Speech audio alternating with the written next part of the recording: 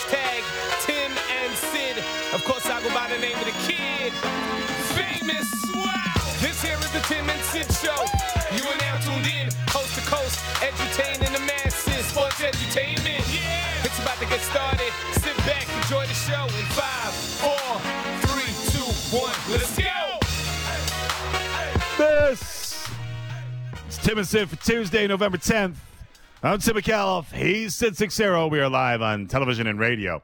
And Sid, things are seemingly beginning to pick up. Mm-hmm. Let's start with our guest list, my friend. Let's do it. How about international recording superstar, diehard Canucks fan, and the pride of Burnaby, Michael Bublé is on the show. Michael and the Bublé. TV people already knew it was Michael Bublé because the board came up to show the TV people. That's right, Bublé. What I love about the board, for those listening that we just flashed, Bublé's third on the board. There is a hierarchy on our boards, right? It's like Anthony Stewart, Battle of the Blaze, boom, top of the board. Robbie Ray, Jay's pitcher for another year at $8 million, second. One day, Michael Bublé will make the top of our guest list board, Tim. We're that kind of show. We are that kind of show, Tim. Milk One day is he'll chilling. get there. What more Keep can working, I say? kid. Keep working, kid. Top Milk billing. is chilling. Top billing. Very good.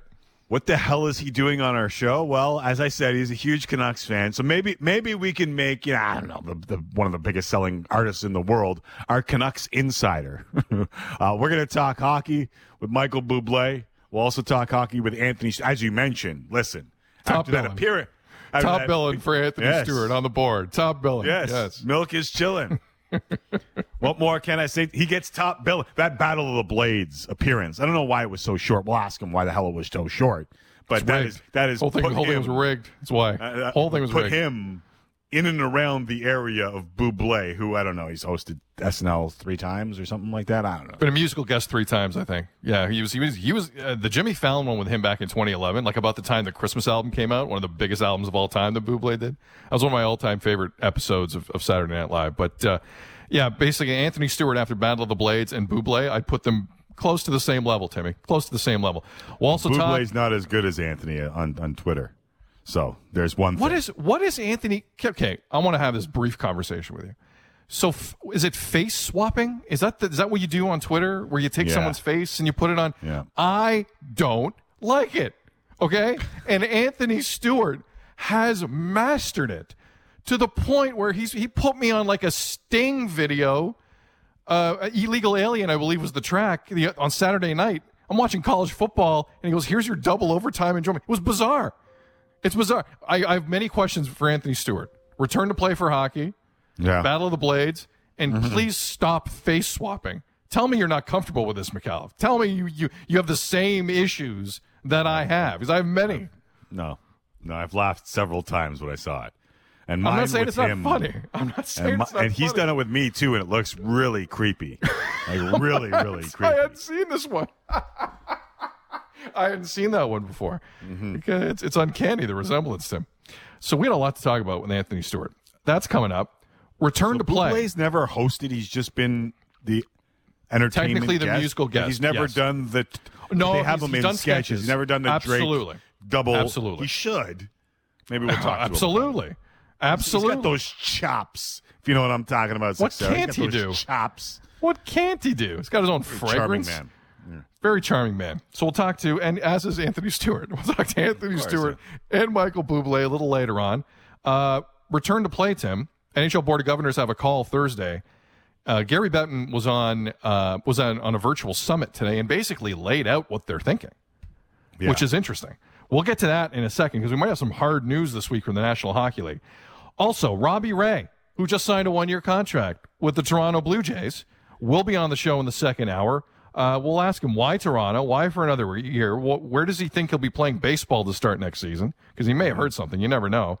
And what's it like playing for Charlie Montoyo, who is up for American League Manager of the Year? We'll find out whether or not it's him or Kevin Cash between now and the end of the show, so we'll have that piece of information for you. All that more coming up on this edition, a busy edition of Tim and Sid. But Tim, the NBA's coming back, that we can say, and we now officially have some dates to look forward to, which is tasty. It's interesting that you wanted to start here, so I'm curious of your take. The NBA and the Players Association reached an agreement last night. December 22nd is that start date, as well as an amended collective bargaining agreement. Are you surprised that we got this and that the players signed off on it? Is that why you want to talk about it so early? No, I'm not surprised at all. I just think it's significant when there's a schedule to talk about, when there's things happening that you can actually point to. And there's no way all the players are on board with this. There's absolutely no way. No. But there's a big difference financially between 50 games and 72 games if you're a player in the NBA, unless your name's LeBron and a handful of other guys. So the fact that they've actually figured this CBA out, ratified it, gotten the salary cap in order, figured all that out, I didn't think any of this would happen that quickly. It's similar to when the NHL figured it out before their return to play, Timmy, in terms of the new CBA for the next 3. I'm stunned. I thought this would be a way more contentious discussion. I thought there'd be a lot more time between the end of the bubble and getting these dates figured out. But if the networks want their ring ceremony and their Christmas Day schedule, the networks get their ring ceremony and Christmas Day schedule. They got it. The quality of the basketball team probably isn't going to be as good. Let's be honest. That bubble took a lot out of guys, a lot more than we know. But I think the fact is both the NHL and the NBA, they got to get back on schedule here. It's not going to be pretty. It's not going to look good. They got to get back on schedule, regardless of how soon after that bubble. I sympathize with LeBron. LeBron clearly isn't happy about it, and I understand it. But I'm very impressed that the agreement was reached. I think look. You're not debating whether this is significant news. It is significant news. I didn't think we'd get it this soon. I thought late January, Martin Luther King Day, the 18th of January, something like that. No, I know. But I'm talking about 3 weeks ago when things were more up in the air. I did not think this would happen. I was not confident we get to this point. We have, as a selfish sports fan, let's go. What does this mean for the Raptors? I have no idea. What does this mean for Fred VanVleet? I have no idea. We're about to find out. Draft is next Wednesday. Free agency starts a week from Friday, technically. So I'm looking forward to it, and I'm impressed that they got to this point. I didn't think they did. Or I didn't think they would, but they got to this point. For those who don't know, 71 days from the end of the NBA Finals to the start of training camp is the shortest offseason ever for the NBA, NHL, Major League Baseball, or the NFL. And a lot of people were wondering if the NBA's start date would put pressure on the NHL. It's a conversation that we've had a couple of times over the last little while. And the NHL seems to be sticking to a January 1st start date.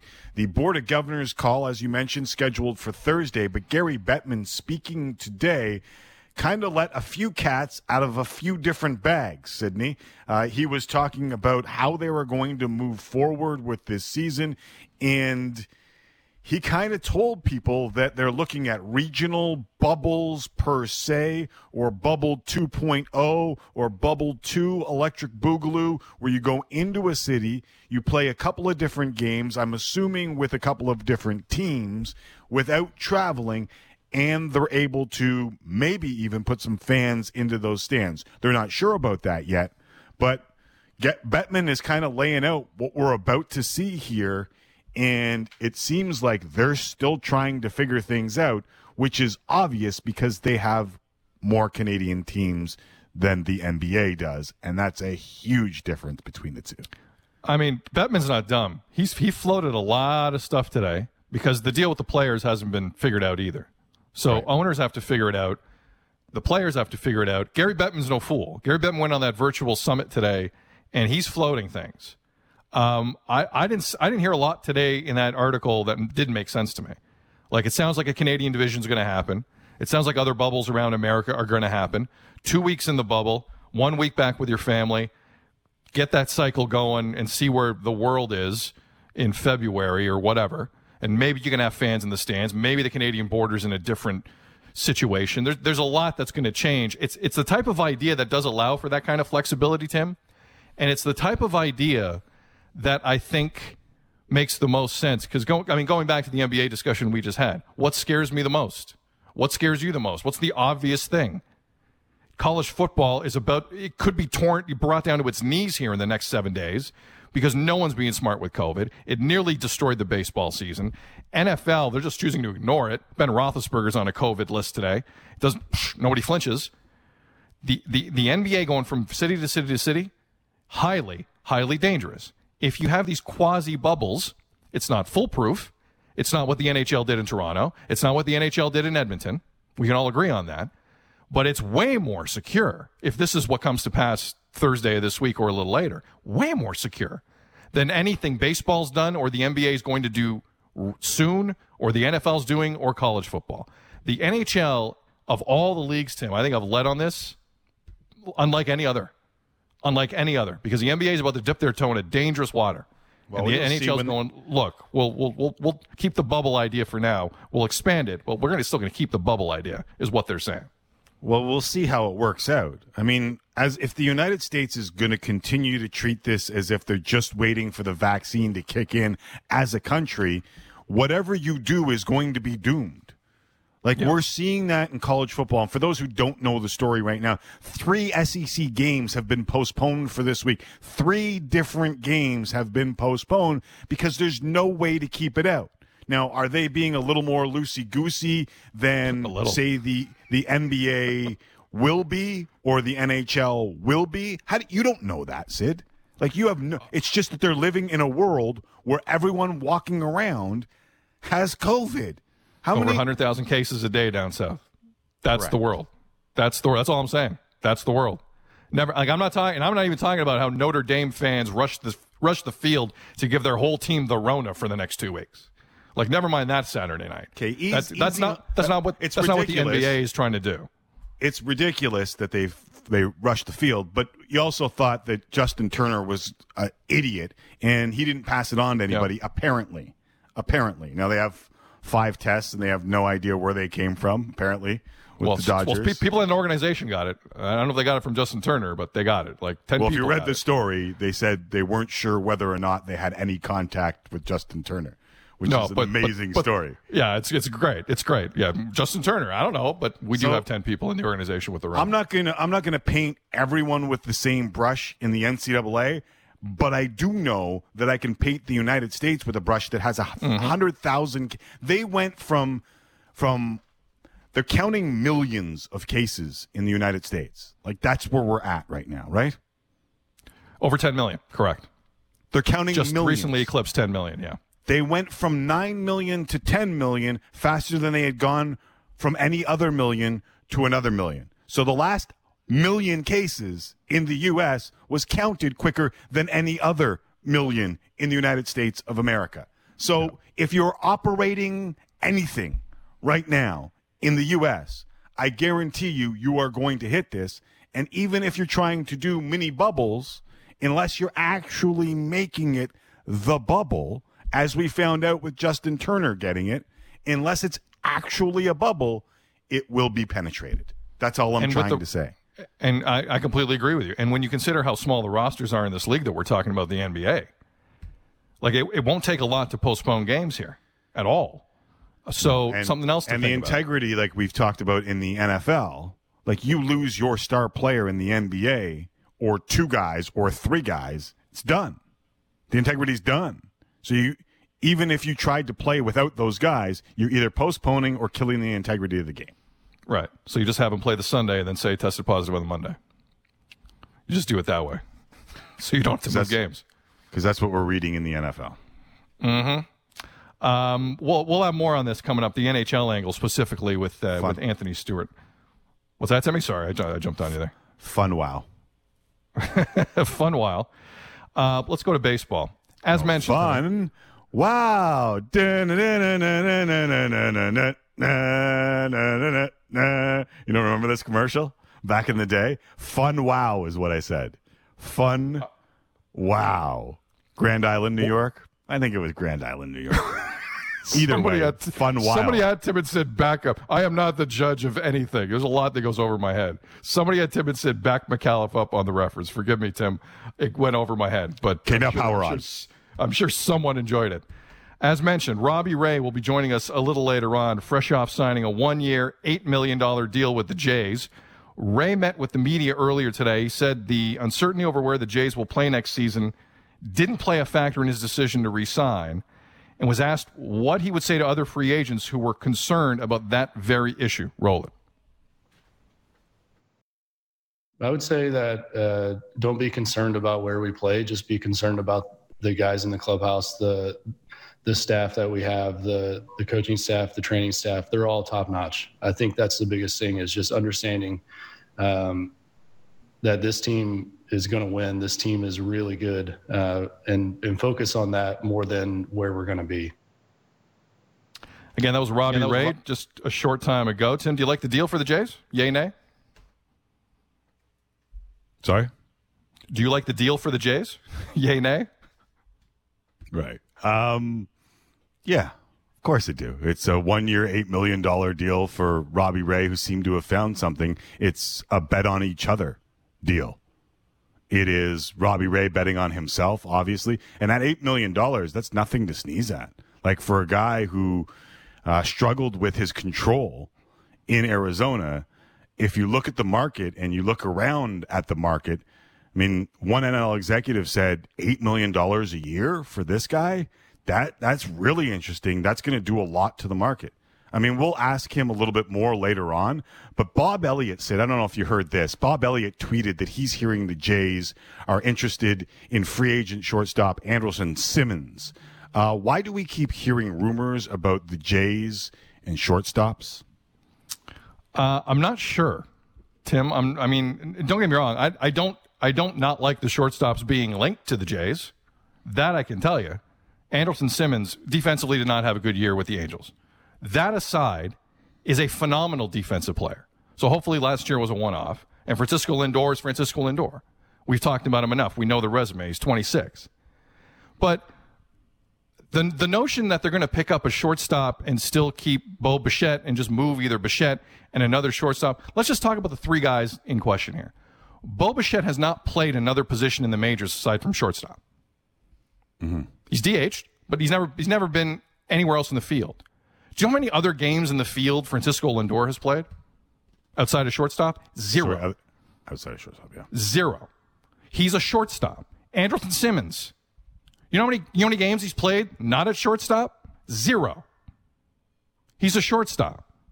So the chatter that I'm seeing a little bit, and I understand to a certain extent, but when you actually look at the history. Another brain fart. Sorry, that's actually not a brain fart. It's a television fart for Sid Sixero. But we got him back. Keep going. God bless. Sorry about that, Tim. Shortstop. Keep going. Shortstop. There's no evidence that any of these guys play other positions. Zero. Absolutely none. There's no Kevin Biggio in the group. So I just want the conversation and the point to end online. I was seeing a little bit. Well, you can pick up another. You can move Bo. You can move Lindor. You can move. Doesn't make any sense. There's no historical precedent for it for either of those three very good baseball players. So if the Jays are going to add another guy, I just don't think it's an automatic. You plug him in a different spot and he's the same player. Because sometimes in sports that doesn't work out. That's not effective. Sometimes it is, not always. Especially when we're talking about elite guys. So that's the part of that so doesn't make any sense. You don't think there's a chance that Bo Bichette could play second base for the Jays? Is that what you're saying? No, listen, if they acquire one of these other guys and want to move him, they can do whatever they want with him. Of course there's a chance. What I'm saying is the thought that automatically that transition happens is a little premature for me. A little bit. And I think you got to be careful with certain guys. That's all I'm saying. That's a lot of shortstops to be linked with. I really don't know why they're linked with so many shortstops. I have no idea. Run prevention. They just weren't good enough. They need guys who catch the ball. That's why they're also being linked to short center fielders, right? But these guys have run prevention at one position. There is no evidence they have run prevention at other positions. Is my point. So you're right. They're not being moved. They're not being moved. What I hope is happening here is it doesn't upset Bo Bichette. To me, that's the question here. Is the flirtation, all of this flirtation with Simmons, with Lindor, and listen, we heard it from Atkins himself speaking about this. Yeah. Is it okay with Bo? Is he cool to the open relationship that it seems like the Jays are pursuing with Bo Bichette, shortstops, and others? And there are, we can go through a list of players in Major League Baseball who have made moves. And when you're good at one position in the infield, it would suggest that you might be able to be good at, especially shortstops. Like every player growing up, you realize this, right? Like every good infielder played shortstop as a kid, and then they go to third base when they're not as good as the other guy who is really good at shortstop. Like every kid playing high level, high school, or, you know, in the Buscayones in the Dominican, they're all shortstops, and then they get switched to second base. Alex Rodriguez. The Yankees pick up Alex Rodriguez. Where did he go? Not shortstop. They had a shortstop. It happens. Now, that's a high level of that, granted. But you're right. That's the goal. They all want to play that position. The fact they're a shortstop in the major league would suggest they could play other positions as well, hopefully with very little transition. I'm just saying, with these three specifically, they've never played another position at this level. Right. So I'm just not sure what that transition looks like. I don't think it affects the bat. Hopefully it wouldn't, but we'll see. Well, sometimes it does. AL Manager of the Year coming your way, 6:48 Eastern Time. AL Manager of the Year announcement. Charlie Montoyo, Kevin Cash. Like, how does Renteria? Like, if you're Renteria, how do you feel in this moment? Well, you feel like I lost my job to an alcoholic. Like the Tony La Russa story today is right now running pretty significantly, and right before they hired him, he got hit with a DUI in Arizona. And right now the White Sox don't look very good. I think it would look great on Rick Renteria to win that tonight. Well, he won't, because it's either Kevin Cash or Charlie Montoyo. He won't. But I think there's some people in the White Sox saying, we really bounced Rick Renteria for this? Really? Rick Renteria had a great year. Listen, we have. I mean, Dwayne Casey in Toronto. You get fired, you win Coach of the Year, you move on to other things. It happens. But I think considering what the White Sox look like right now, Timmy, Rick Renteria feels pretty good about himself. I would be pissed if I'm Rick Renteria. Oh, he's a little pissed too. No question about it. No question about it. I'm nominated for Manager of the Year. You replace me with a 76-year-old who just got hit with his second DUI, and I'm up for Manager. Have I mentioned that I'm up for Manager of the Year? Which promises you absolutely nothing this day and age. No. However, maybe we'll walk down the road of Tony La Russa a little later on because we've run out of time. The guest list is so nice. Robbie Ray and Michael Bublé. We should sing it because it's so nice. Robbie Ray and Michael Bublé. That's right. The recording artist, Michael Bublé, is going to join us a little later on. But coming up next, he's almost as big as Bublé. His Battle of the Blades appearance, Anthony Stewart, has put him on a level. His Twitter acumen has put him on a level. We'll discuss all of that and how the NHL plans to tackle next season. Next, right here on Tim and Sid, Sportsnet Radio and TV.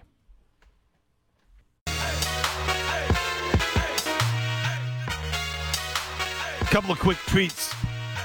MT writes in and says, we need to look in our own backyard when talking about the Rona. Getting out of control here again in Canada. How can we have sports? People need to listen. So it's not just the United States, though the United States has some ridiculous numbers right now. And no matter what you believe it is, you can't play sports with it.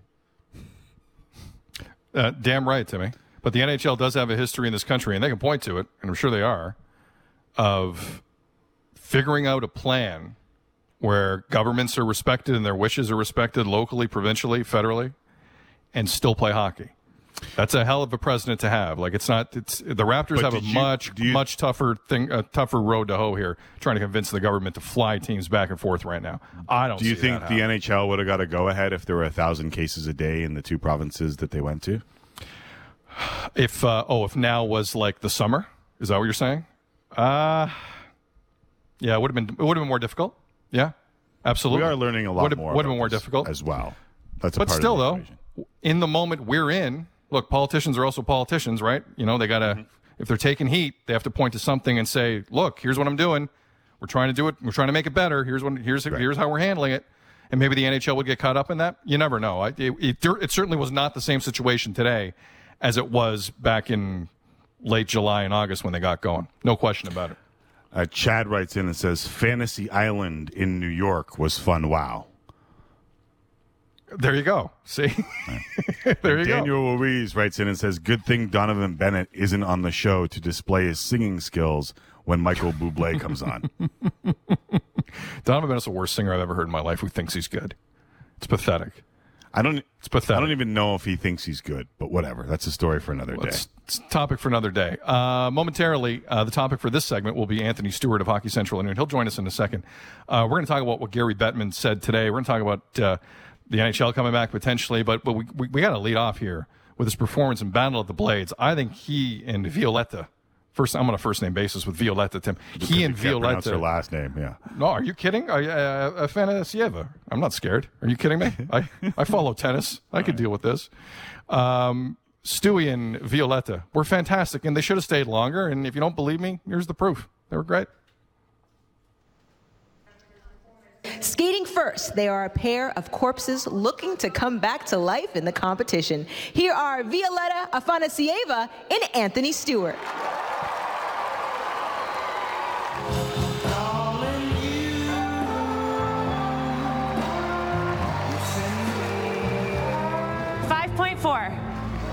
Elage. 5.4. Scott. 5.5. Good scores. Violetta Afanasieva. Unfortunately for Violetta and Anthony Stewart, that was the end of the road. Man? But I thought they were robbed. Anthony Stewart joining us now.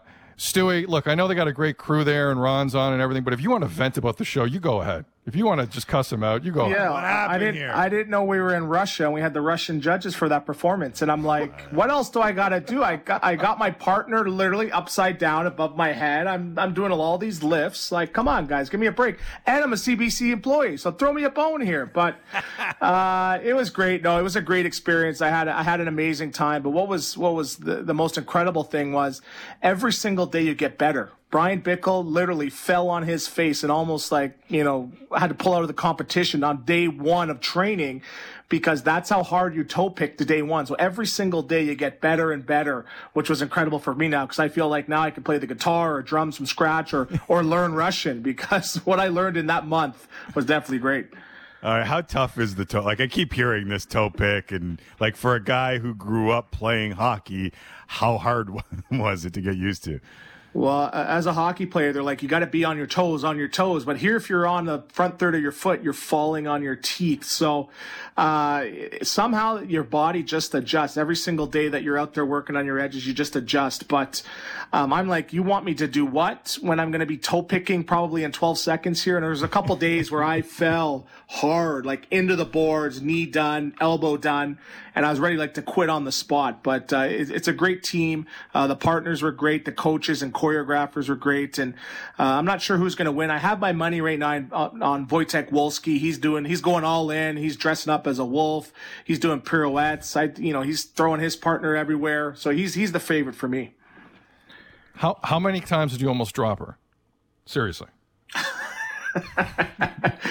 I honestly, going into the first performance, I was debating if I'm going to get a cortisone shot or not. My shoulder was so done. And I'm like, dude, I never got a cortisone shot as a player. How am I going to now do this for a figure skating competition? So I literally had to go on the table to my special masseuse. And he actually he worked on my shoulder for an hour and I thought I was going to have to pull out. So I'm like, you know what? I might just have to drop her on purpose to get out of this competition. That's how bad my shoulder was. But great team of therapists, great team. And I was able to make it to week 2, which was all right. All right, we might get to this hockey stuff, but the app you have on your phone to put your face on dudes is scary. Stop it, man.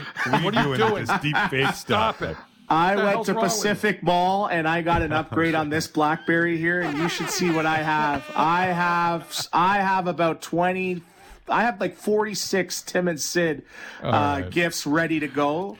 So when the time is appropriate, you'll slowly but surely see them coming every once a night. I'll throw one out. So you're saying Canada should be ready because Anthony Stewart got himself a BlackBerry Z10. and he is ready to rock and roll. Pacific Mall. Shut No, up. it's the Pearl. I got the Pearl. Don't get it You right. can't do that on the Pearl. I remember the Pearl. You know you can't do that on the Pearl. It's one of the best phone. BlackBerry Bold, best phone I ever had in my life, by the way. It's If they can funny. bring- In junior, they gave us free phones, and they were Blackberries. And it was funny. They ended up cutting it off because all the Russian guys and all the European players would be calling back home, so the phone bills were like $6,000, $9,000. Guys, I was selling. Hey, I'll give you 15 minutes. Give me $20. I'll let you call back to check. The deep fake that you use for me, are you a Key and Peele fan in English? Did you ever watch Key and Peele? I do. You know, this is the substitute teacher. If you look at the one that you did with me and you, it is A.A. Ron. That's A.A. Ron.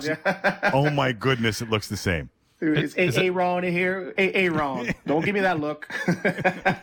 Timmy, was that the substitute teacher that said, "I don't play," and turned around and broke wind? Was that the one? That is But I got to be careful now because, well, you know what? I can plead my, because technically it's not going into whiteface because I am half white. So I don't know if I can get in trouble for if I pose as a white person. I don't know. But that's a conversation for later, I guess, guys.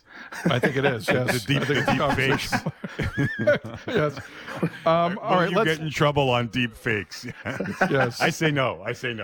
You need 2 hours uncut. And listen, you and Merrick and Berkey and everyone, you did an amazing job the last 8 months. You need to broaden your horizons. There's a lot going on upstairs. Some of it horrific, some of it amazing. The Anthony Stewart podcast. I see the future. All right, let's look into the future of the NHL here, Anthony, because Gary Bettman on a virtual online summit today was very chatty about what the return to play is going to look like. Historically, we all know Gary a little bit here. If he's that chatty, he feels comfortable in the idea. Board of Governors call Thursday. We might find out some more stuff then. What do you make of the 2-week hub, 1 week go back home, Canadian division, some other realignment? Like, what we've been hearing it for a while. Like, did you think that makes the most sense? And will the players, more importantly, kind of go for something like that as a hybrid?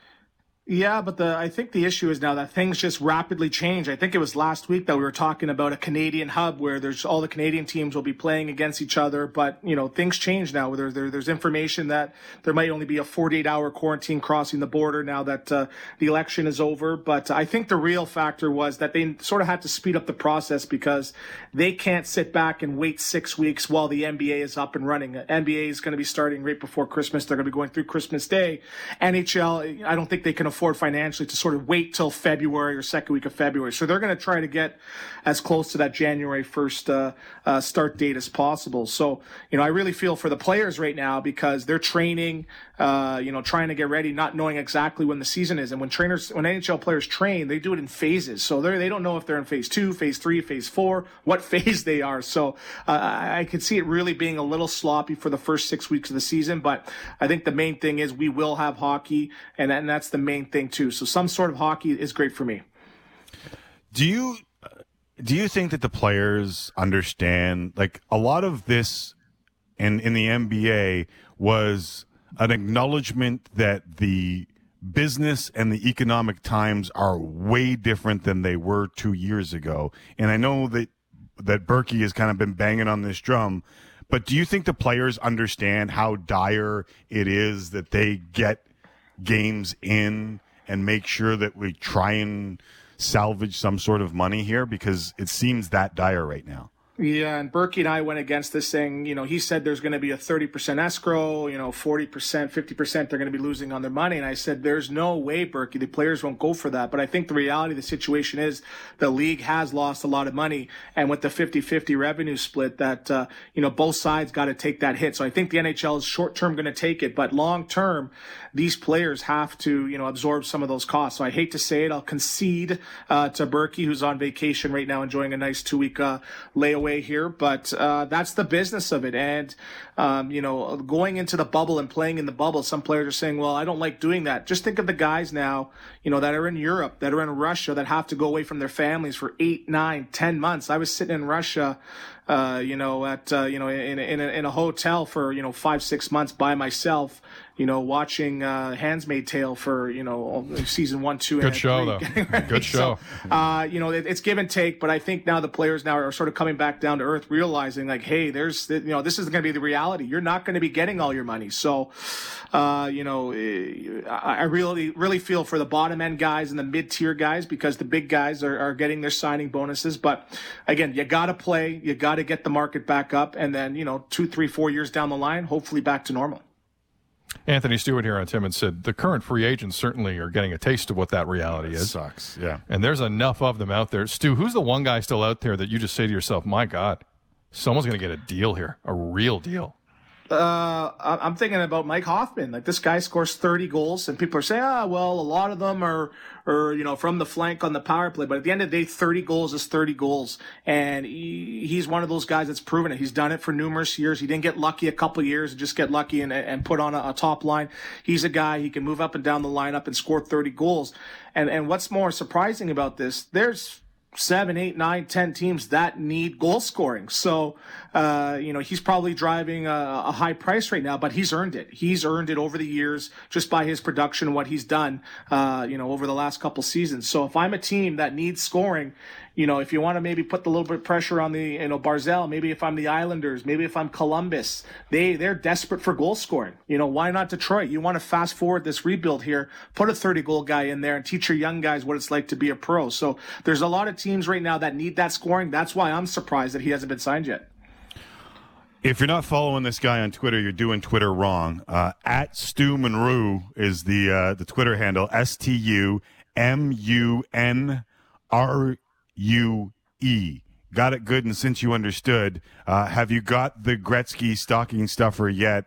The over the OVO sweater jacket that you're looking for? Because I'm waiting for it, and I did a hot lap around the mall, and I saw that exact jacket at Old Navy. So if you're looking for a bargain there, people out there in TV land, you can get that jacket for about $49.99. But that hoodie's probably going to run you probably closer to $100, $120. So, but it's great to see the great one wearing that.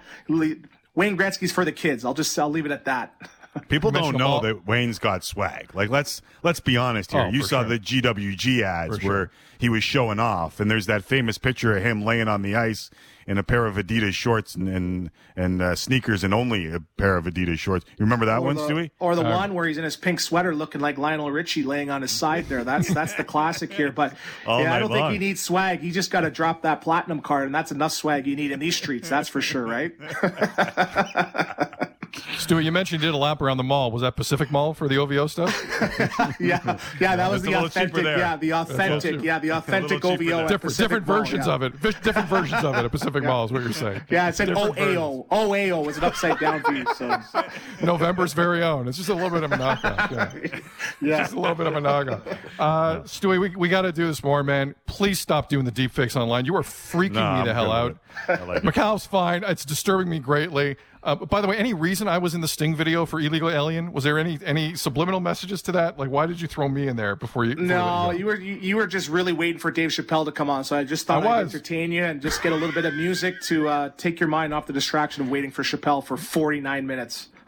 Exactly. He knows exactly how long it took. Buffalo News was fun, though. I enjoyed the Buffalo News. Were you Border Patrol or Buffalo News? That's what everyone was asking Saturday. I was Buffalo News, and I played in Rochester, so I was used to that news, hearing that. Yeah. It's snowing. It's cold. Back to you, Bob. All right, buddy. Be well. Stay well. Thanks for doing this. Thanks, guys. See you, on those Buffalo News, Sixero, that's where you saw the Fantasy Island commercials with the fun. Yeah, that's where I normally would see. I haven't watched Tonawanda News in a while. I haven't watched that. By the way, Anthony Stewart is one of the funniest dudes. Like me, like two guys I met in the last 3 years of my life that I put same is Kevin Barker's one. Shout out to Kevin Barker. Anthony Stewart he's got a lot going on. He's a very interesting dude, and he's funny, and he's played in that league, and he's got great stories. He knows what's going on in there. Just we gotta bring on Stewie a bit more than we do. That was fun. That was a lot of fun. Hockey guy with some personality. Crazy. Time for a break. Robbie Ray on the show. Michael Bublé on the show. We are jam-packed. And the latest from the NFL. Will they have to expand their playoff system? We'll discuss that next right here on Tim and Sid. Sportsnet Radio and TV.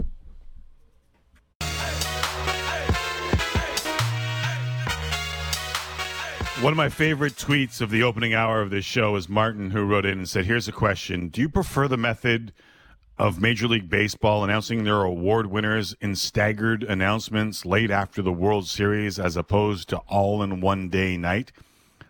I forgot who the finalists are when the winners are announced.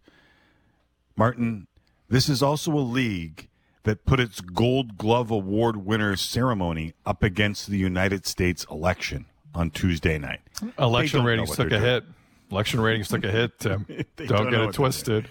Don't get it. You know, and for the record, these all pale in comparison to the 2017 CFL Coach of the Year award being announced in 2019. Let's be honest here, right?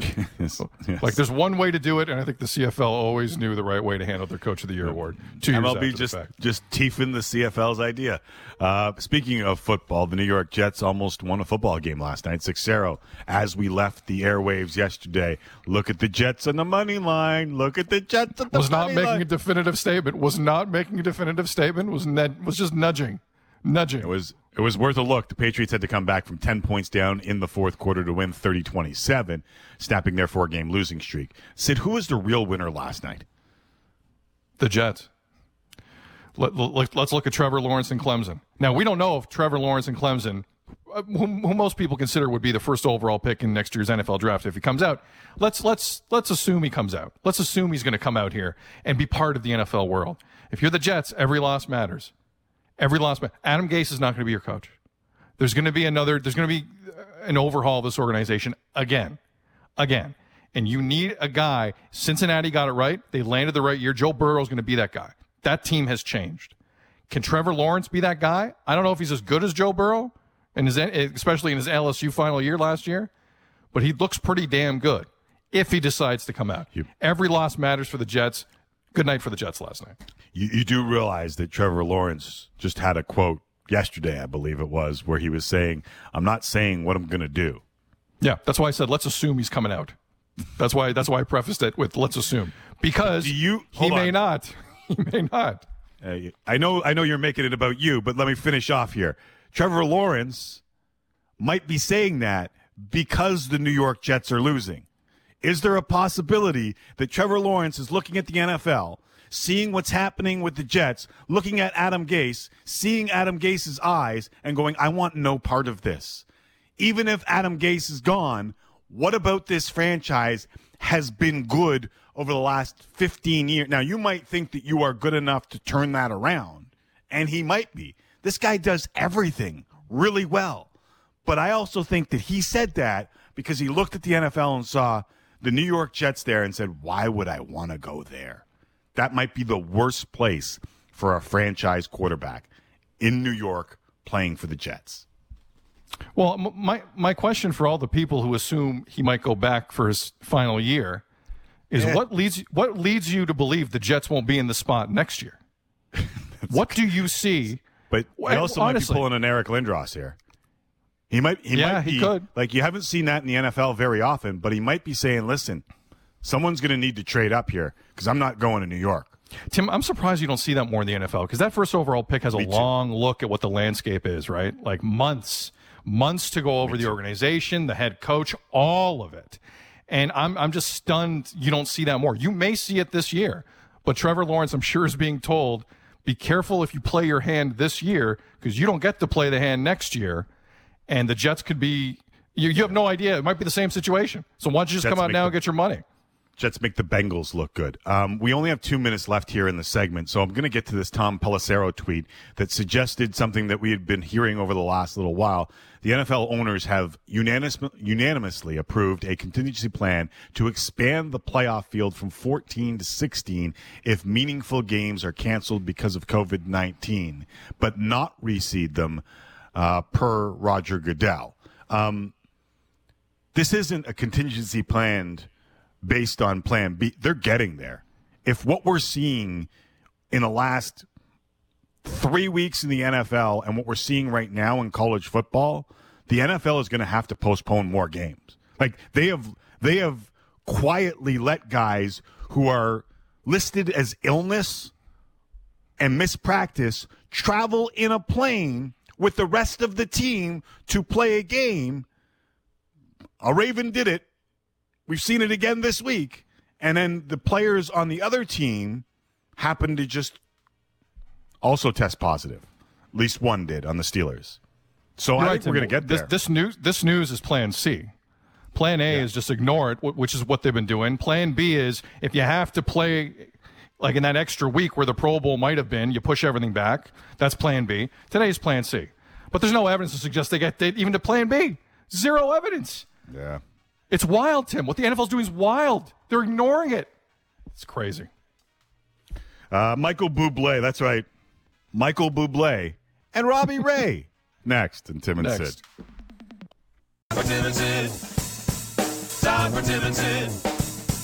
Time for Tim and Sid. Time for Tim and Sid. Oh, yeah. It's time for real sports talk with Tim McCallum and Sid Sexero. Bublé. Michael Bublé. In about 25 minutes from now. What's he doing on our show? Well, not only is he the co-owner of the Western Hockey League's Vancouver Giants, he is an absolutely massive Vancouver Canucks fan. In fact, he has called himself the Steve Dangle of the Vancouver Canucks. We will get to Michael Bublé, who has a new line of fragrances coming out at tsc.ca. So we will talk to one of the best-selling artists in the world. Yep. A little later on. That's SNL, been on SNL. Sorry, I already screwed that up. He's been on SNL. Guest. He's been on SNL numerous times, is all we need to say. You know you're big time when you got a fragrance, though. Gustavo Chassin. Yeah. Michael Bublé. And some guy named Jakar. There's a guy named Jakar who's big, yeah. Big time stuff. Tim, if you were cologne, what would it smell like? Well, we'll save that for later. Okay, because I have some thoughts on how mine would smell like. Okay, At Tim and Sid, if we had our own colognes, what would it smell like? I smell a baseball story coming up next year on Tim and Sid. An important one for the Jays. Robbie Ray is re-signed with the Toronto Blue Jays. 1 year, $8 million. The first free agent out of all the free agents, nearly 190 this year in Major League Baseball, to ink. Robbie Ray joins us live here on Tim and Sid. Robbie, welcome to the show. Congratulations on the deal. How happy are you that you don't have to think about where you're playing ball next season? Well, you might think about it a little bit. We'll get to that in a second. But in terms of what team you're on, how glad are you that that is done? Yeah, definitely. I'm excited to be back with the Blue Jays. And, yeah, like you said, excited to kind of have that process over with now. What was it about your experience with the Jays that made you want to re-sign with Toronto? You know, honestly, it was top to bottom. I felt like the organization was great. They welcomed me from day one that I got there. You know, from the coaching staff to the front office, to the players, to the training staff, everybody. They were, you know, I honestly, I sincerely felt like everybody was on my side, and that's huge as a ball player. What's wild about this move, from my perspective, Robbie, is you really haven't still spent any real time in Toronto yet. Is that right? Yeah, I haven't. But every time that I visited the city, I've enjoyed my experience. No doubt, as many people do. You mentioned who you worked with and what it was like to kind of have people believe in you and make it about you. Was there something that you saw working with Pete Walker, or did you guys find something that maybe you weren't seeing in Arizona that led to a little bit of an improvement when you got to Toronto, or at least got to Buffalo? I think honestly it was him just, you know, telling me that he wanted me to go out and he wanted me to pitch. And he said, we'll worry about things later. We'll talk about things at a later time, but he's like, I just want to see you. I want to see you go out and I want to see you compete.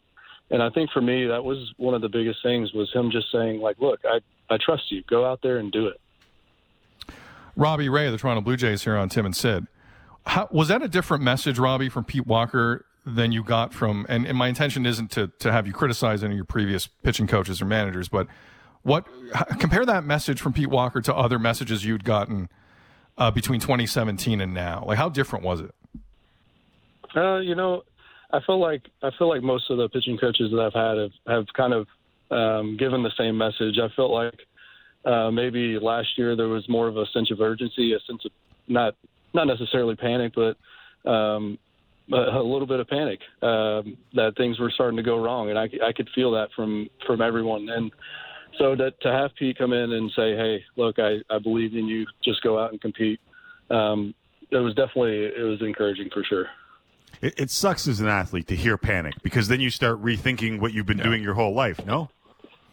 Right. Yeah, it definitely does. And especially with kind of the change that I had made, it was like, well, crap, now I feel like I kind of made the wrong decision. But, again, Pete was great. He was just super encouraging, and I'm looking forward to working with him. I feel like my whole career is attempting to avoid panic at all times. as a guy on it finds radio you sometimes. It'll find you. Yeah. Was the 1 year deal a bit of bet on yourself here, Robbie? Yeah, definitely. I mean, it's no secret the struggles that I had last year, and to sign a 1 year deal to try to regain some value on myself, betting on myself. That's definitely a correct statement. Robbie Ray, Toronto Blue Jays here on Tim and Sid just signed a 1 year deal with the Bluebirds to return next season. Robbie, did you ask Mark and Ross where you think next season's going to start, or are they in the dark like the rest of us? Our hope, we talked about it, the hope is that we're going to be in Toronto. We understand that a lot of things are out of our control, but still very hopeful that we're going to be able to be in Toronto and have fans as well. There seem to be some big-name free agents that the Jays are interested in right now. Do you think that the issues with the border might cause a few guys to be hesitant about it? Honestly, it may with a few guys, but I don't think it's going to be that much of an issue with too many people. I mean, it's as far as I can tell, it's not going to be that much of an issue. But some guys might get scared off by it. Well, let's talk about some of those guys. Because, I mean, Robbie, I'm sure you're reading the same stuff in terms of some of the national reporters that we're seeing. And the consensus is Jays are going to be aggressive here. Jays feel like there's an opportunity to do some stuff. What's the sense you got talking to Mark and Ross along those lines? I'm sure the topic came up. How aggressive do you think your team is now going to be over the next couple of weeks and couple of months?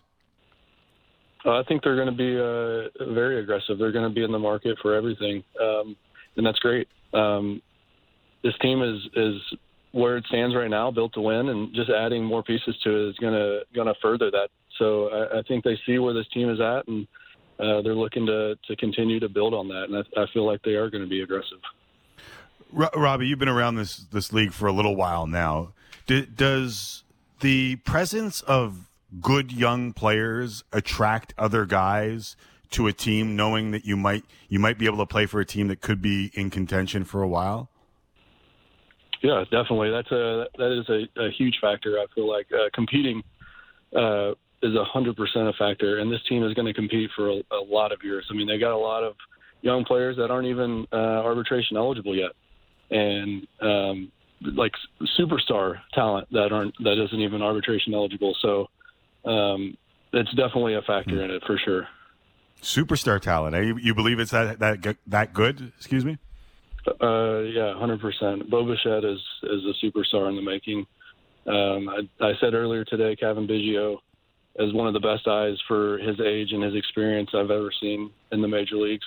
And then Gurriel in the outfield and his bat is impressive. I mean, not to say that other guys aren't as well. I mean, I hear you. Left out Teoscar Hernandez. That guy he was amazing last year. To watch his at bats, that was something special too. But I mean, just to name a few, it's really amazing.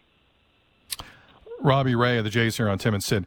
Before we go off air here, Robbie, they're telling us around 6:48 Eastern, we're going to learn who wins American League Manager of the Year. And Charlie Montoyo is up for that. Kevin Cash is the favorite, but Charlie is definitely in the discussion. Last year was as bizarre a season for a team as I can remember in any league at any time, given all the circumstances involved with the Jays. You walked in the door halfway through, but you saw enough. What was it like being a part of a Charlie Montoyo team? How was it from the inside in terms of his handling of the situation, the stress levels involved, keeping everyone in line, keeping the positivity going? What was it like playing for him? Honestly, it was great. I mean, the positivity is one of the biggest things, especially when you're playing in a city you're not supposed to be playing in. And I think he kept that message going throughout the year. No matter, we went on a stretch there at the end where we started to lose a little bit, and it was all positivity. And he did what he could to keep it loose in the clubhouse, which is huge, especially with a young team who not only they need to learn how to win, but also learn how to lose. And I think he did a good job at balancing that. Considering you got signed so quickly, and again, for those who didn't see it, Robbie was technically the first free agent to sign in this free agency season. Do you automatically also become a quasi-assistant GM to Ross? Do you make some calls? Do you try and cash in some hookups here? And do you talk to guys about the experience you're seeing, about the team that you were talking about with us in the same vein? Are you doing a little of that right now? I'm definitely open to it. I mean, if I need to make some phone calls, I will. If we need to get some guys, I can take some guys out, play some golf maybe, and talk to them a little bit, try to talk them into coming out and playing for us for sure. Robbie, it was great catching up with you. We really appreciate you taking some time and doing this with you. And hopefully next year you're back in Toronto and we can have you in the studio, or we can talk to you down at the yard. Sounds good. I appreciate it. All right, be well. There is Robbie Ray of the Toronto Blue Jays. Did hearing him, listen, I want to talk about Charlie Montoyo and the fact that I think he's going to win the AL Manager of the Year award. Simply because I think it's a great story, and that American writers will look at that great story and go, yeah, I'm in on that. They didn't have a home. They had a young team, and they still made the playoffs. But when he says that Bo Bichette is a superstar in the making, does that change your opinion at all on maybe that's – and listen, Francisco Lindor is not a superstar in the making. He is a superstar. Now. He's a superstar now, yes. Absolutely. Does that change, though, your thought process? It's an interesting question, Bo Tim. Bichette part of a trade because the Cleveland Indians will want a really good player in return? Again, if you lock up Lindor, I think it's a different conversation. But that's not what you're asking me. I still believe, just so I'm very clear on what I'm saying, because I didn't say this yesterday. Big picture, I believe Bo Bichette's the guy. I don't think you need Lindor. I don't think you need Andrelton Simmons. Well, I mean, if he's playing a different position, get him. But I love me some Bo Bichette the way Robbie Ray loves him some Bo Bichette. I completely agree with everything he said. I don't think you need to do that. There are way other bigger moves across the diamond or in the rotation. Pitchers, center fielders. Absolutely. Okay. Absolutely. That can definitely improve the team just as much, if not more. I think the way those two games went for Bo in Tampa, and not just for him, but for a lot of other younger guys, that was a hell of a lesson. And the one thing I've seen from this group is it's a smart young group. They're quick studies, as they say. I think they're going to be better because of it. I think Bo's the future, and I would not trade him. Nor would I bring in a guy to replace him and move him to second or third. I would keep him right where he is. He was leading the American League in hitting, I'll say it again, at the time of his injury last season. He was not the same player after, and I understand. He was in a rhythm, and he got busted up. I think Bo's the guy. I do think Bo's the guy. Now, again, all the rumors you and I, Tim, have seen over the last 72 hours are fascinating beyond belief. But if it were me, Bo's the dude. I wouldn't move him, wouldn't touch him. Cornerstone guy. So you're just suggesting in the last 2 days that Cleveland might ask for him? Oh, I mean, they were stupid not to. Right. Like, you're not doing your job if you don't ask for Bo Bichette. Like, you should be fired. You have to ask for Bo Bichette, especially if you catch wind of some long-term deal, which is the guarantee the Jays need. Like, I think you can then ask for him. Would they give you Bo Bichette? Not saying that. I'm saying the ask would definitely be there. If you're Cleveland, you have to. You have to at least ask. Just trying to clarify. Yeah. So do you agree with my assertion that Charlie Montoyo might be the winner of the AL Manager of the Year when we finish this show at, I think, 6:48 Eastern Time? Let's remember when the votes were cast, right after the regular season. Because if you like great stories, if the vote was a little later, have Kevin Cash being cast a villain by the entire sporting world in Game 6, pulling Blake Snell. Have him walk away with Manager of the Year. Now, Tim, listen, I'm with you. I think Charlie Montoyo should win the award today. Kevin Cash went 40-20. He lost 8 pitchers, and he had the 3rd lowest payroll in baseball. It's a crazy situation he had to deal with as well. Now, they had a home, which the Jays did not, so point to Charlie. That's a huge point to Charlie, in my opinion. But you're going to get writers who look at what Kevin Cash did in that moment and go, wow. And when that playoff started as a number 1 seed, some people were getting on the bandwagon. They were the niche pick. So I think if Charlie wins, it'll be close. Well, the beauty is we'll find out before we leave air tonight, which is great. It'll be close vote, I think, Timmy. I would think Charlie gets it, but I wouldn't be stunned if it just went the other way. I'm getting used to close votes. I'm used to it now. I wouldn't be stunned. I wouldn't be stunned either. I wonder if that story might be hard to resist for people who write stories. Could be. You left out Rick Renteria. I left out Rick Renteria. He was also left out by the White Sox, who fired him and replaced him with Tony La Russa, who we found out today was charged with a DUI in Arizona the day before he was hired by the White Sox, and that the White Sox knew that he had been charged with a DUI in Arizona the day before they hired him, and still hired him. What do you make of what was already a weird hire and this news from Jeff Passan?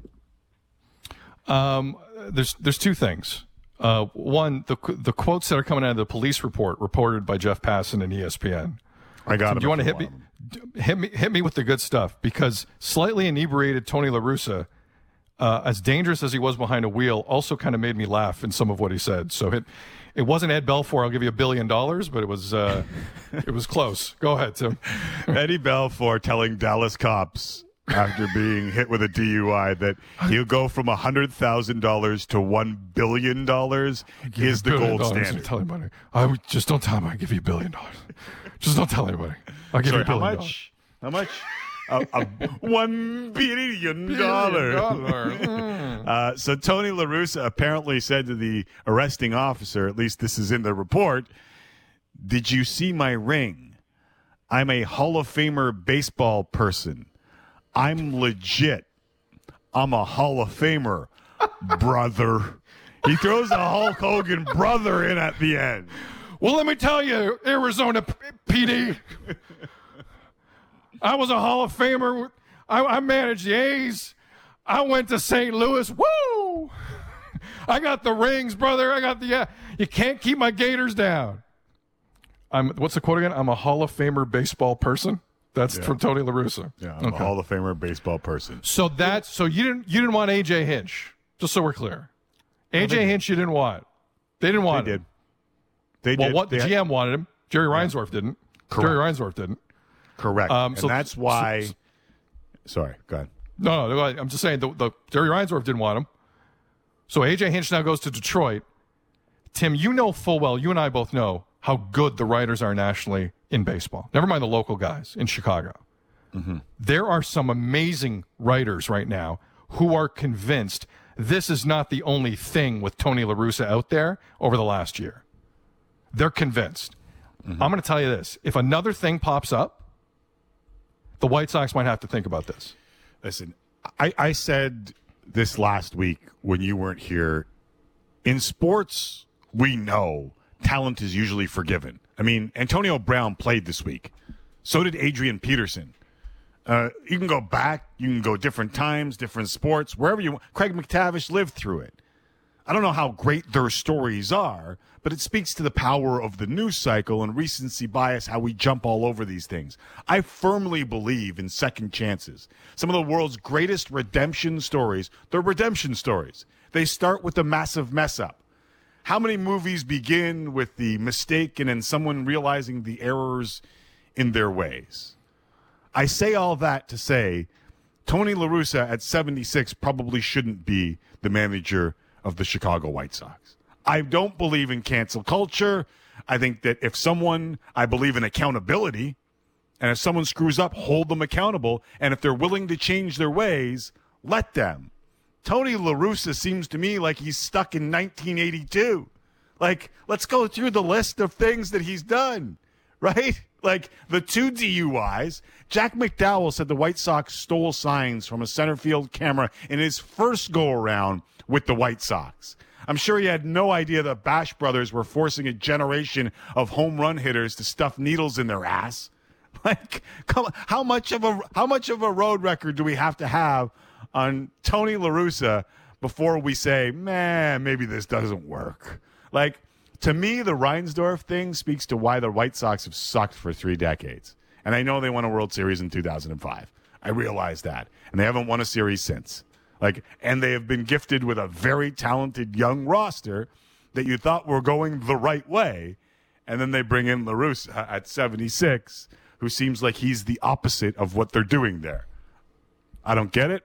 And I have a feeling that it might end up being we all don't get it, and he's gone. I'm glad you mentioned, because you started that off by saying I believe in second chances. I'm glad you followed up with the fact that it was a second DUI that we're talking about. I appreciate you saying that. Well, no, but I believe firmly in second chances. We're on 5, 6, 7. But this is not a second chance. This is not the one. This is a different chance. Yeah, don't play that card here. Tim, the one thing I'm looking at today, and listen, I'm not Marcus Stroman's biggest fan, as you know. But there was a Twitter exchange he had today, I believe, with Keith Law. And Marcus Stroman, who is a free agent and is sought after because he puts up numbers, made it pretty clear that he wouldn't sign on a Tony La Russa team. Considering the White Sox are looking to make a push here, Tim, you got to wonder what a tipping point moment could be in this hire. And if they start catching wind, people just don't want to play for Tony La Russa, that's a problem. Yeah. That's as big. If you're Jerry Reinsdorf, that's as big a problem as any of the other indiscretions that you brought up. Because how do you make your team better? What PR is this for your club? Now, Jerry Reinsdorf made the hire, and they knew about it before announcing it, so maybe he doesn't care about what the PR is for his club. Because the charges were filed in Arizona October 28th, and they announced it October 29th. Maybe he doesn't care. But if you're not going to sign dudes to add to this, as you said, pretty talented young roster, who might have Jose Abreu be an MVP here in the coming days, if you don't have guys who are willing to sign because of this guy, you got an issue. You got a real issue. Maybe that's when they look at it. You asked what Tim and Sid's cologne would smell like, or Tim or Sid's cologne would smell like. Joshua Almeida writes in and said Sixero's would smell like hair gel and cheeseburgers, and McAuliffe's would smell like Barbasol and a Twix bar. Why would I use Barbasol? But the Barbasol Twix combo is not the worst combo I've ever heard. No. I actually like the smell of that Barbasol stuff. Oh, yeah, it's not bad actually. It's like a compliment. Bacardio, whose Twitter handle I love, Bacardio writes in and says, if Sid Sixero had a cologne, it would smell like gravy. Simple to the point and fairly accurate. Mm-hmm. Andrew Palmer writes in and says, Aqua Sixero, hashtag the Sid scent, bacon. Again, I think Anthony Stewart's working on the meme right now for it. Yes. I'm pretty sure. Yes. We'll take a break. When we come back, do I sing for Michael Bublé? Like, I've always thought that I had the chops to. Don't do that. One of the greatest. Not working technically. No, don't. No? Come on. No. Let's not be that show. Hey, you're a singer all the time. Ba-da-ba-ba-ba. Bublé. Don't do that. Don't do that. We're better than that. You just did it. But not with him. I did it with you. Well, he might be watching the commercial break. I could be. Yeah, it's a good point. Who knows? So I won't sing, but you will. All right, we'll take the break. I'm not going to sing. When we come back, one of the world's largest Canucks fans and also one of the world's largest recording artists, Michael Bublé, joins us next on Tim and Sid, Sportsnet, radio and television.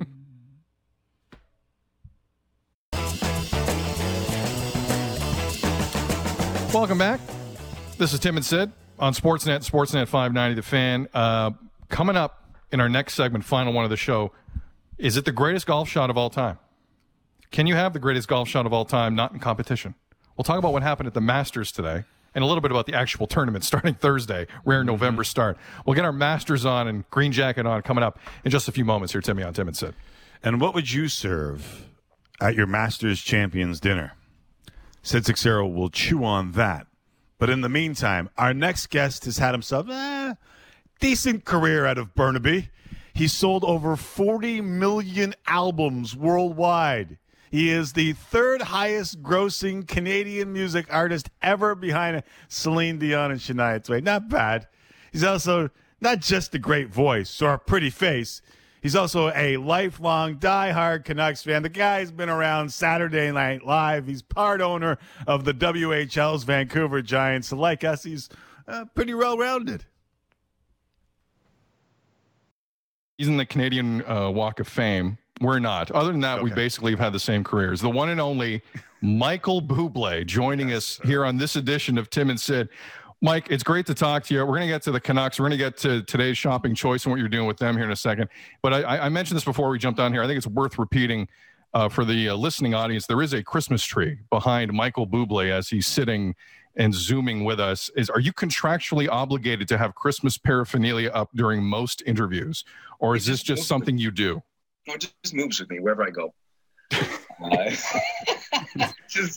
just is always there. Sometimes it just pops up. Hello, I'm here. No, I was doing some. I did a duet with Dolly Parton for a Christmas thing, and so I was doing some press, so it was set up behind me.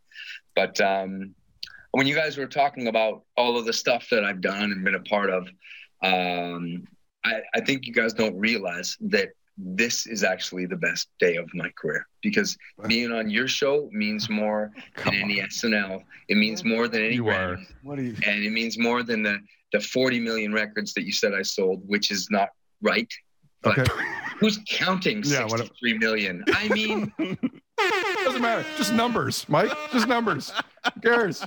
60. I'm sorry. Wikipedia has failed me again, Bublé. They fail me all the time. Mike, you can update that if you want. You could physically go on Wikipedia. Not that you're not busy or anything, but I've died a few times on Wikipedia too. Wikipedia is a sketchy thing. Listen.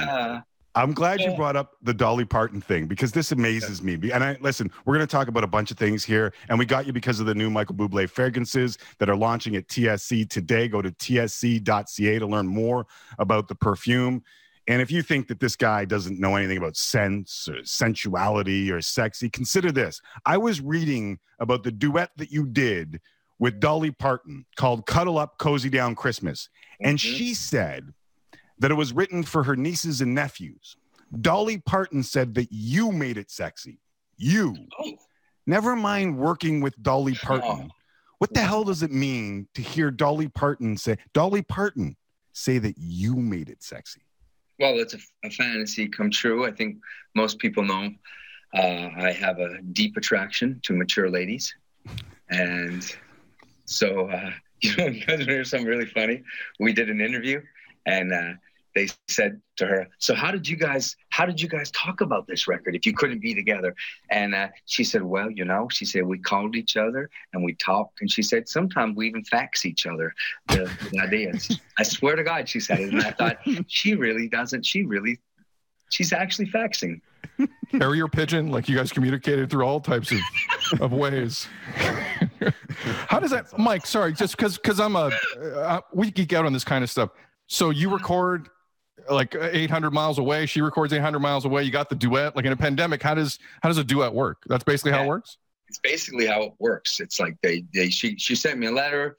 What was weird is she sent me a letter and I didn't even listen to the song. I replied yes. Wow. Because she's amazing. I mean, honestly, all jokes aside, she's like a hero of the industry. Great writer, great person, great at everything.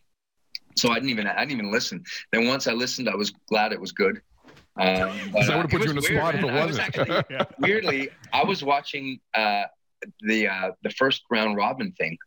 I think it was about that time, and it was hot in Vancouver. And I was very nervous for my Canucks, and I was sitting there singing this song with her, and we go back and forth and stuff, and talk about stuff, and go on Zoom and stuff. So it's weird. Like that's how everything is now, anyway. So it felt pretty organic. Weirdly. You can listen to that duet. Mike's got a playlist out, and it's already burning up Apple Music and Spotify, and you name the streaming service. Christmas at Home playlist from Michael Bublé. It's already out. You can check the new track and all of his classics. Please go ahead and do that. You mentioned the Canucks. That's the segue. So let's get into the Canucks here. You have been characterized as the Steve Dangle of Canucks Nation. I believe Steve David Dangle Amber earlier this year of Hockey Night in Canada gave you that while you were on a viewing party with Dangle. Yeah. Is that a fair depiction of your fandom for the Canucks? Is it even greater than Dangle? Is it not as much? Did you think it was a fair comparison? Your thoughts on that? I feel like in reality, I yell more than Dangle does. Wow. And that's something. Because if you could see me at home with my 7-year-old son going, "Wah!" I just lose my mind. You know what I mean? It's painful being a Canucks fan. It's an abusive relationship. It's an abusive relationship that I won't do it again. There's no way you're going to hurt me again. I don't care what you say.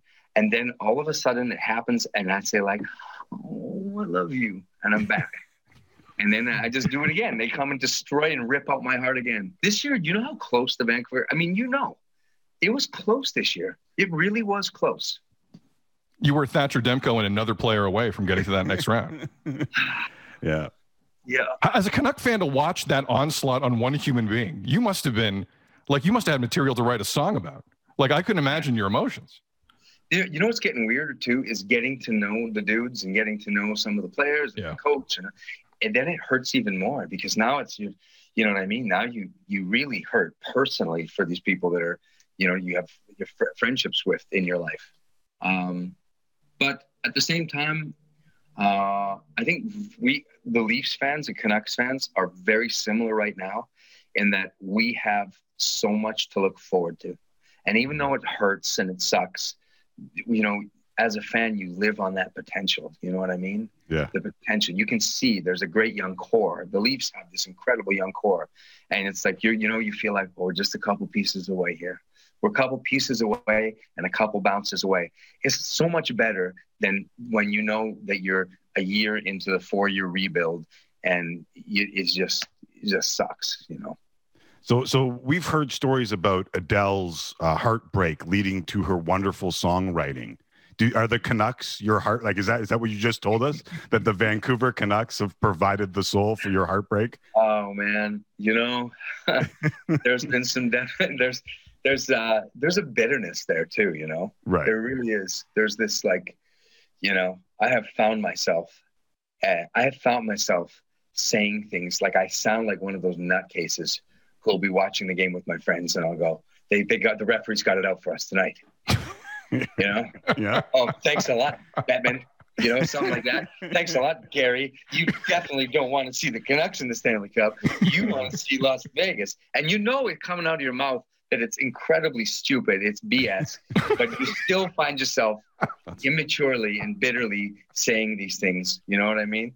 Okay, so then let me ask you this. So you joined for Game 7, 2011, Western Conference quarterfinals, getting over the Hawks and Chelsea Dagger and putting that in the back. Like, is that the height of your Canucks fandom? Like, and I have a soft spot for Vancouver. Like, I honestly do. I like the team they've built, and I know that not winning for that long really hurt. In fact, I get mad when American teams win for this sole reason, that there are teams in Canada whose fan bases feel like Michael Bublé, who care that much. So is that the height? Is Game 7, when you finally killed Chelsea Dagger, is that your height of fandom? Is that the good times?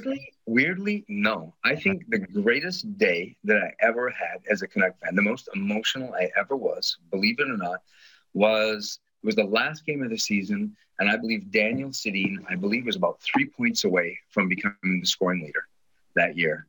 And they had a game against Calgary, and it was like, you wanted it for him, but there was no way the guy was going to get 3-4 points to go ahead of. I think was it Henrik that night was going to break it? Anyway, these two brothers. Henrik won a title. Henrik won the title that year. Yeah. And that night, Daniel, you could just tell that it was bigger than hockey. It wasn't about hockey. It was about how much this dude loved his brother. And this, and they're most competitive, there's a sibling rivalry there. But this man wanted his brother to get that record, and no one was going to stop them. No one. I mean, it was one of the most magic things. It was way beyond hockey for me. It was goosebump inducing because of that familiar love. And it was like you watched it happen, and they got a point, you got another point. You felt like, oh my God, he's doing this. He tied it up. And then they had that play where the shot came from the point, and Daniel deflected the puck through his legs. Henrik picked it up, walked in the left side of the net, pulled the puck back through his legs, and did the behind the, between the legs shot in. And they came and held each other. And dude, I remember standing in front of the TV, above my chimney or whatever, and I just bawled like a baby. I just cried, and I thought, this is the greatest moment in my life as a Canuck fan. It had nothing to do with winning a cup or losing a cup. It was more about the connection of those dudes. And I was such a fan of those guys because they were such class acts, and it felt like the good guy never won, and they got beat around, and they were always called this and that, and it was like, no, these are tough dudes. These are good dudes. They deserve to be, in the Hall of Fame, and they deserve to be. Just right in your soul. Just got your right in your gut. 7-3 win. You ever had a moment like that? Yeah. Your team, like, what was that moment for you? For me, I mean, I remember when Portugal played Greece in a soccer game once. Yeah. For European title. Yeah. I thought that was going Portugal's way, and then it didn't. But whatever, I'm over it. We had a moment on national TV when the women's national hockey team won a gold medal, and Sixero threw a pen at the camera and said, "Gold medal in your face," because we were just watching the game like everybody else. So yes, we have had that moment on national TV. Oh yeah, of course. It's got to be impossible to check yourself and not be human during that time. For one time on air, as Tim said, we couldn't. We couldn't. For one time, we couldn't. We weren't going to be. We're pretty good about it. Listen, Michael, we could talk for a while here, but you're a busy man, and we only got about 90 seconds left. Today's shopping choice, your fragrances are all over the place, not just for men, for women. Talk about what exactly people can expect from it, and do any of the fragrances, male or female, smell like you? I think they smell like things I like. I think there's a nice mix of stuff. I can't come on my favorite show and talk in depth about fragrance. I can't. What I can tell you is I just hope to make the world a little less stinky. Again, we all could use a little bit of that right now, Mike. I think it's a good thing. That is a solid goal in the world. Make the world a little less stinky. Go to tsc.ca and make the world a little less stinky. I like it. The fragrance. My partners in the fragrance are going to just love that. Michael Bublé, the one and only, here on Tim and Sid. Mike, God bless. Take care, man. Yeah, thank you. That was nice. I just as we say goodbye to him, did he say it was his favorite show? Favorite show? Yeah. I don't know if I heard it, but I thought he followed with unquestionably, no others come close. Maybe I just imagine it. I don't know. I mean, maybe I just heard some things, but he did say favorite show, which was kind of cool. I've always known that Michael Bublé had taste, and it was absolutely it was confirmed, and I do. I'm not blowing smoke up his rear end in return. I think that should be the line. Make the world this should be the, what do you call it? A tagline for. It's not called a tagline in. When you have an advertising and they give you that line at the end. It's not a catchphrase, it's a tagline, but make the world a little less stinky. That should be the Bublé tagline, whatever you call it. What do you call it? I don't know what you call it. I don't know. I thought, see, now you're throwing me for a loop. I thought it was tagline or catchphrase. Now I'm like, everything I thought I knew was true in this world has got matrixed on me. I took the blue pill. Maybe I don't know I'm what's just real. So thrown off by Bublé saying that it was his favorite show but make the world a little less stinky. I think that's the line. Yeah, I think that's the motto. That should be the motto. Thank you again to Michael Bublé. That was cool. And if you needed any more proof that Canuck fans are probably some of the most passionate in the country, Michael Bublé is evidence that is the case. We're going to step aside. Sorry, Timmy. He was back. No, I was just going to say, I'm kind of soaking this in. He was near tears talking about that night in 2010. Yeah. Mantra. Like he was I'm just being as told, emotional now. Mantra is the term you're looking for. So No, says the slogan. It's slogan. No, not mantra. Slogan. It is slogan? Slogan. Okay. Slogan. An advertising slogan. Make the world a little less stinky. Frank and Cody both got me on Twitter. Coming up after the break, Tim sees you. Hopefully what we'll get is maybe an American League Manager of the Year for the Toronto Blue Jays, Tim? I don't know. We'll find out at 6:48 Eastern. Charlie Montoyo is in the final three. We'll let you know what happens there. And also, did Jon Rahm pull off the greatest golf shot in history during a practice round today at Augusta? Or was he just messing around and it wasn't that big a deal? We'll discuss next. Tim and Sid, live on TV and radio. Slogan, Sandra, Jeff, Colton, Renee. We're waiting on Major League Baseball to announce their AL manager. I was going to say rookie. Manager of the year. NL has already been named. They were a little late on that. Don Mattingly and the story that was the Florida Marlins won the AL. Obviously. Won the NL Manager of the Year. We're waiting on the AL, and of course, Charlie Montoyo is among those nominated for it. When it becomes available to us, we will definitely pass it along. But it is a week unlike any other, Sydney. It is Masters Week. And of course, we say that on November the 10th. Here in 2020, as Tiger will host the Champions Dinner tonight. On the menu, chicken, steak fajitas, sushi, sashimi, and milkshakes. Because as we all know, the milkshakes bring the boys to the yard. Overrated, Tim, with the milkshakes. Milkshakes are overrated, man. Too thick. Too thick. Give you head freeze. Not good, man. Do you like ice cream? Milkshakes are overrated. Yeah, I like ice cream, but I can eat it in moderation. Like, it's just, the milkshake is just too much. It's too much, even for me.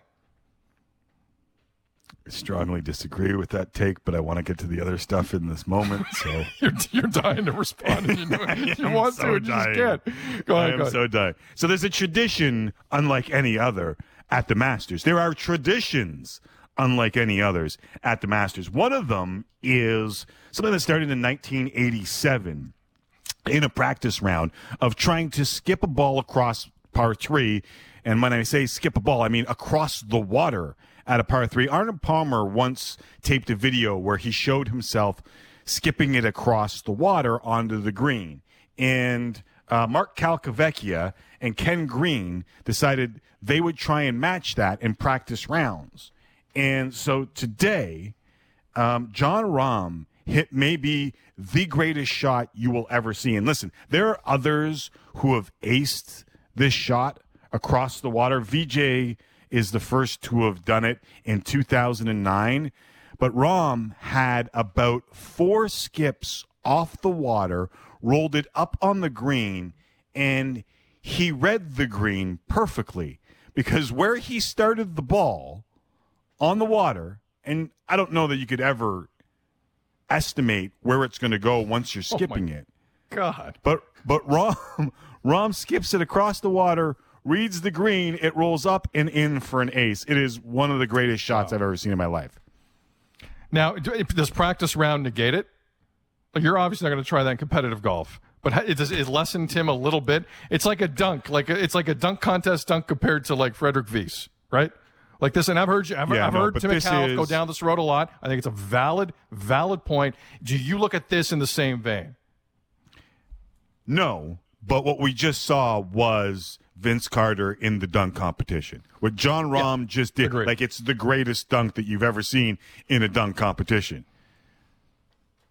And he's like 170 out, right? This isn't some 130. This is 16 at Augusta. This is a tester. So, I mean, it's just incredible. It's absolutely incredible what he just did. And it's phenomenal in every single way. I thought you were going to ask me what my dinner would be also for the Masters. Well, I wanted to get to the 4 Canadians in the field because Mike Weir, Adam Hadwin, Corey Connors, Nick Taylor, all in the field. That is significant. And they all practiced together today, which was a great moment. And I don't know if you heard this, but Nick Taylor spoke to Dan Murphy on Sportsnet in Vancouver. And the quote got me. I FaceTime my dad, brother, and mom just for them to experience it. And you forget with no fans and guys who don't know how many times they're going to be at this tournament to experience what is Augusta. And when I saw the quote about Nick Taylor FaceTiming his dad, his brother, and his mom, I thought it was worth passing along because it is it's great that there's 4 Canadians there. It's great that they all practice together. And Abbotsford gets a special shout out, no doubt, as this is turning into quickly a BC show, as Burnaby gets the love with Bublé and Abbotsford gets the love from Augusta. But to hear Nick Taylor say that, it kind of struck a chord with me that these guys might not get there a lot and that they didn't get their family and friends to get that inside the ropes tour. Tim, it's funny you say that. The guys walking the course the last couple of days, Augusta, I know we've seen no fans and ropes at tournaments throughout the year. There's no ropes. There's the whole look of it is going to be completely different, completely bizarre. And that Nick Taylor story is a great story, Timmy. And you're hearing other stories throughout the week of what this means to people, obviously.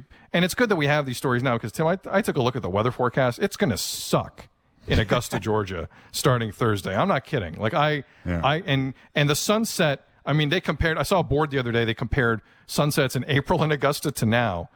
I mean, it would be 8:30 local in April, and they're going to get to about 5:30 right now. Right. So your margin for error has shrunk considerably, obviously, because of the time of year. This is not going to be easy to get in. And we all love the Masters like that, but I just hope Mother Nature gives them a little bit of a break, and it's not what they're calling for. Because what they're calling for sucks, and I'm not going to see the Bryson DeChambeau 324 drives, and the fairways are going to be wet. You're not going to see that. So hopefully they can get it in. 384 drives. I want you to save. Listen, we might get it till Tuesday, and it would be awesome. I want you to save your dinner for a little bit. We have a 2020 AL Manager of the Year. Okay. MLB has announced it, and it is indeed Kevin Cash of the Tampa Bay Rays. Charlie Montoyo finishes 3rd in the voting behind Rick Renteria. What that's is a mistake, that? but whatever. What the hell is that about? The White Sox got to play at home. Really? Rick Renteria over Charlie Montoyo? They went to Florida, back sequestered at Rogers Center. 3 minutes before the season starts, they're told to leave Canada and figure it out for themselves. Nobody pisses and moans and complains. They had injuries up the wazoo. Yes, I said wazoo. I understand that. That's my slogan, up the wazoo. And they figured it out. They had to make a bunch of deals, patchwork it. Bo Bichette got hurt. He was leading the AL in hitting. Rick Renteria ahead of Charlie Montoyo? Stupidity. Absolute stupidity. But nice job, Charlie. Almost as stupid as your take on milkshakes. Instead, what would you have as your champion's dinner? The was it beef fajitas, you said? Steak fajitas? No, it's chicken steak fajitas. I'll take them both. Keep them there. Sashimi and milkshakes. And when I think sushi, I think milkshakes, but whatever. It's a great combination. You'll pay for it an hour and a half later, but it's a great combination. Keep the fajitas. Get everything else out of there. Keep the fajitas. Love me some fajitas. Right. A little miso soup to start. We're going to stick Japanese. A little miso soup. This is warm. It's lovely. It's tasty. Then give me some, what's the, they look like French fries in Italian, polenta or polmenta? Do you know that? Like polenta. Give me some polenta. Yeah. Thank you, Tim, for that. Chicken parm. Chicken parm with the fajitas. We go double main course. Follow that up with some nice cheesecake, chocolate cheesecake. Tell me you like cheesecake. No, don't give me that look. Okay, good. But chocolate's the worst kind of cheesecake there is. And if you want it at the end, a milkshake, make it an option. Because I'm in the minority here, and everyone loves milkshakes. So have milkshakes. Oh, look at Sexero bowing to the peer pressure that is milkshakes.